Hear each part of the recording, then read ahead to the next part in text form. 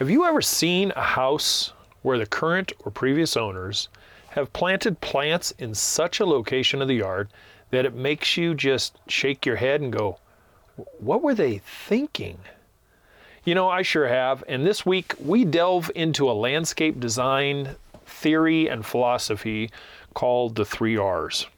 Right plant, right place, right reason.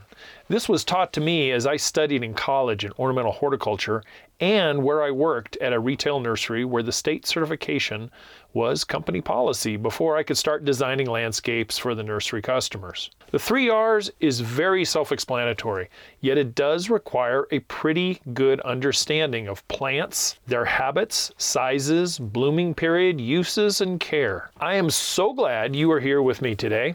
I surely hope your Christmas holiday was what you wanted, whether that be a nice quiet day or evening, maybe a roaring family get-together or something somewhere in between or totally different.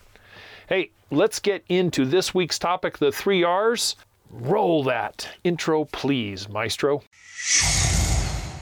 Hey everyone, I'm Matt. You can call me Coach. Every week I bring you landscape tips and tricks and design concepts in an easy to understand format so you can tackle projects yourself, get the results you want, be a lot more self-reliant, and save a lot of money in the process. After a 20-plus year career as a successful, self-employed landscape designer and contractor, college-educated in ornamental horticulture, a retail nursery manager, and to finish off the CV, a California certified nurseryman, I bring with me a lot of knowledge and experience that I want to share with you, the modern, educated, self-reliant homeowner of today. As a wee lad of 19 years old, I landed a job at a retail nursery called Navalays Nursery. It was a small chain of nurseries in the San Francisco East Bay Area back in the late 70s and 80s. The only thing I knew about plants was I knew how to cut lawn really well and turn a bush into a ball without any problem whatsoever. That was about the sum total of my, quote, green knowledge base, unquote. But I did have one thing, guys. I had a desire, a very strong desire to learn and a very good work ethic. Thank you, Mom and Dad. Navalays took me from that little 19-year-old whippersnapper and molded and shaped me into a young yet knowledgeable California certified nurseryman. I passed many tests, both corporate and eventually state. I went on to college and passed all their tests as well, and left Navalays to run another store for another chain of nurseries for a few years. In all that education, I learned of the 3 R's over and over and over again. It was drummed into my head, so it was like breathing when I had a design in front of me. Later in life, as I started my own landscape design and construction business, I saw many less educated competitors and what they were installing in their landscapes for their clients. These guys were using plant placement that made little to no sense to me. This is not, let me make this really clear. This is not an elitist statement at all. It was just an observation. I had a friend in the business, and one day I stopped by his job site and I said, when I saw his plant placement, I said, "Hey, dude, why are you placing those plants in that place?" Because I wanted to be politically correct and nice. He was a friend. I said, "They're only going to hide, cover, outgrow the space, whatever." You know what he told me? And I don't know if I caught him in a bad mood that day or whatever. He told me, "Hey, Matt, I can't see it from my house." And I just looked at him and I said, in a kidding manner, I replied, "Well, you would not put a king-size mattress in your kitchen either just because it fits today." The guy just looked at me and I could see the gears grinding in his head to digest what I just told him, and it just never really clicked.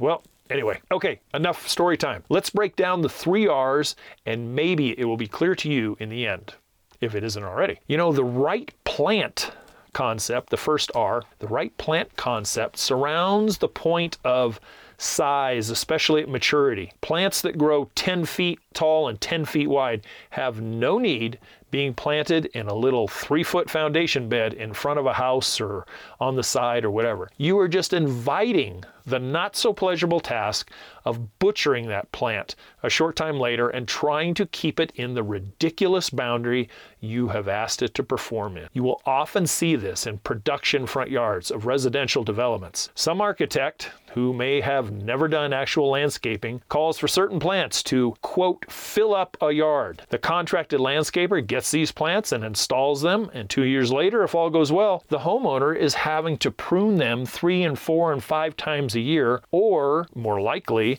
is having to remove them because they've outgrown the space and it just doesn't look right. It looks absolutely overgrown and stupid. Now, where I practiced for many years in Northern California, it wasn't too long ago where a lot of the residential developments really got into front yard landscaping installs, and because of the drought situation that we had for many years, there were no lawns. There was lawnless landscape, and I saw things like upright rosemary, agapanthus, full-size mock orange, pittosporum varieties, and they were planted as foundation plants. They were planted out in the middle of the yard. They had sea green junipers right next to the sidewalk, and it was just like, what? This is coming from the drawing board of highly educated people. Architects are very highly educated. Now, with that, I do have a caveat that I have seen a lot of landscape architects' designs and drawings and have bid on many of them, and it's kind of comes around to you can be classroom educated and then you can be real world educated, and sometimes those plants just didn't make sense. Right plant can also refer to not only size, but bloom time and leaf color. Having a sequential blooming cycle throughout the landscape calls for the right plant or plants being used to provide the landscape with near year-round color, which is something I really liked focusing on. Also, using the leaf color and providing contrast with other plants for exquisite contrast effect, like a burgundy background with a chartreuse front plantings or something along those lines, or flower colors that are complementary like pinks and whites, or oranges and deep blues. I'm just using some of those as the example. The right plant concept is paramount to sun versus shade planting as well. You know, taking something like a blue agave plant and placing it under a large mature redwood would not benefit the agave in any way, shape, or form. Not to mention, it would really look out of place, don't you think? Are you starting to pick up what I'm putting down here? This is where a little planning and consulting with a local nursery will pay huge dividends. When I say nursery, I'm speaking of a real mom and pop nursery with a design staff and a little or a lot of knowledge base. Take a scale sketch in and ask for help. Then when these folks have spilled their accumulative knowledge base to you, you know something? Make sure you buy the plants and materials you need there. Don't be one of those creeps that says, hey, thanks a lot, tip your hat, and run off to Walmart because you're going to save $2 or $3 per plant. You know, education costs a lot, and it really helps mom and pops like that to, spend your dollars there. Be a good patron, because not only that, but you'll also have a professional in your hip pocket for life as long as you patronize that store. Let's jump into our second R, shall we? Now, the second R is right place. Surrounds the concept of placement based on size, surroundings, and usage. For instance, if you are fortunate to have a large backyard and planting beds and expansive and wandering throughout, you may approach larger areas like this with fronting or frontal plantings, filling plants, and backdrop plants. This creates a stair-step effect that draws the eye back and up throughout the bed and allows the beds to almost be displayed or tilted forward rather than all one flat plane for the viewer's eye. That is why you see in nurseries you have display beds that have tiered type of displays. They don't have them always just flat. End caps and stuff will have 3 and 4 board displays, maybe sitting on cinder block. That's because it literally, for the customer's eye, takes and tilts those plants forward for you to enjoy and just leaps out at you visually. So using the right plant in the right place assures this by selection of proper cultivars of various plants that fit the place they are going to be used. 4-foot plants of a particular variety will not be placed in the front of beds, but rather probably as fillers or even backdrop plants depending on the situation, leaving the fronting plants to 2 feet and lower, or even ground cover and perennials down low. Right place can also refer to focal point plants as well. If you have found and want a very unique specimen of one plant or another and want to hold it in high regard and place that plant in a position that will be in an area of the landscape where it is highlighted based on surrounding other plants or hardscape material or lighting at night, that focal point plant really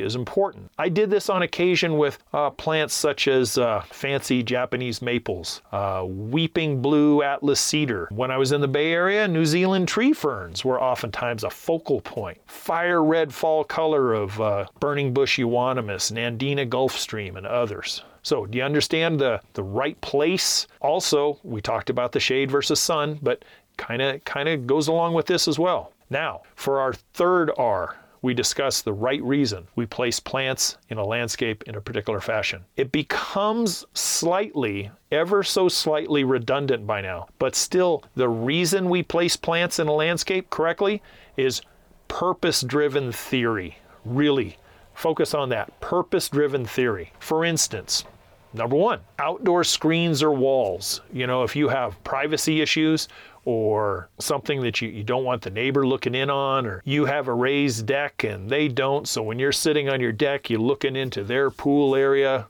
You know, you get what I'm getting there. Number 2 would be like shade production. You know, if you're in a hot area and your backyard is a scorcher in the summertime, you've decided to place certain trees that are fast growing maybe within reason to produce some shade, maybe for your outdoor living area, maybe for your bedroom windows and doors so your bedroom isn't an absolute furnace in the summertime. How about wildlife attraction? You know, a lot of people plant things that have berries, certain types of flowers, certain types of fruit that attract certain wildlife into the yard, such as hummingbirds and butterflies, any number of things, even butterfly larvae and stuff that are going to feed on certain plants for purpose, okay? So how about view preservation?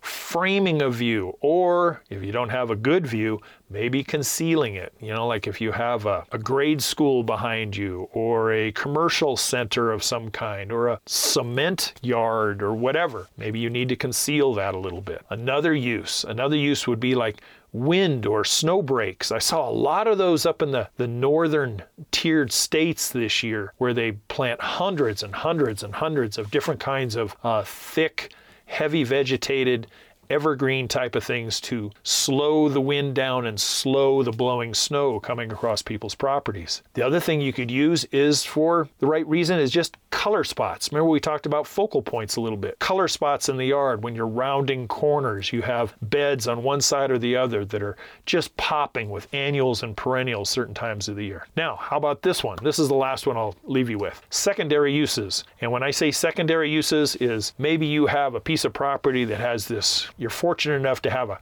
gorgeous large native oak tree or tulip tree or ash tree, sycamore, whatever it might be, and you want to put in one of those custom tree houses for the kids or yourself. You know, that's a right reason to buy that property, because I'm going to have my man cave tree house up in that tree. Now, the bringing of these 3 landscape design theories together, or coalescing them so they all make sense, is the challenge of all professional landscape designers. It really is. At least ones that give a darn. When I designed for folks, I literally went through an hour and a half to 2 hours of client discussion, listening more than talking, taking notes, photographing areas, visiting that house once hired, probably 2 or 3 different times during different times of the day, and estimating sun versus shade exposure throughout the day, and then giving it kind of a scientific wild ass guess of what it would look like in the depths of winter. And that would kind of steer me towards plant selection a little bit. Heck, I even assigned homework to my clients that empowered them a little bit to delve into pictures online or in books and their own memories, and come up with a list of wanted plants liked type of plants, and just as important, dislikes that they didn't want to see in their yard. Then it was my job to make it all work together with what I had as far as a site, the environment, the neighborhood, the skill level of my client, and as far as gardening and maintenance prowess, where they sat on that maintenance scale. So, ladies and gents, there you go. A small peek into the 3 R's of landscape design. Hope I presented it in a way that was easy to understand and digestible for you. Take these and other concepts from some of my other podcasts or some of the YouTube videos and incorporate them so that you pull off a very successful landscape makeover. Or if you're in a brand new home, maybe a first-time landscape, do it yourself. You can always do it yourself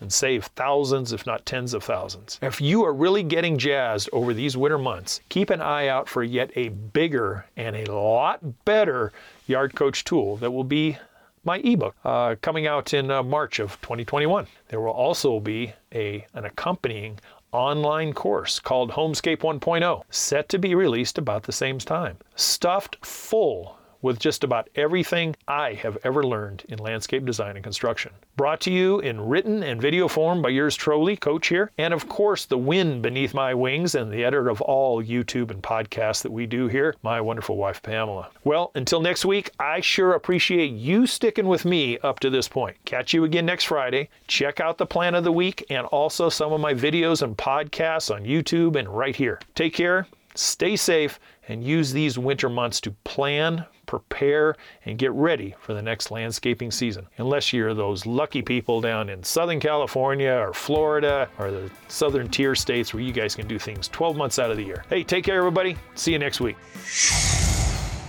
Thank you for listening to this episode of Yard Coach. Check out the original videos on YouTube at Yard Coach or email Coach Matt at youryardcoach@gmail.com.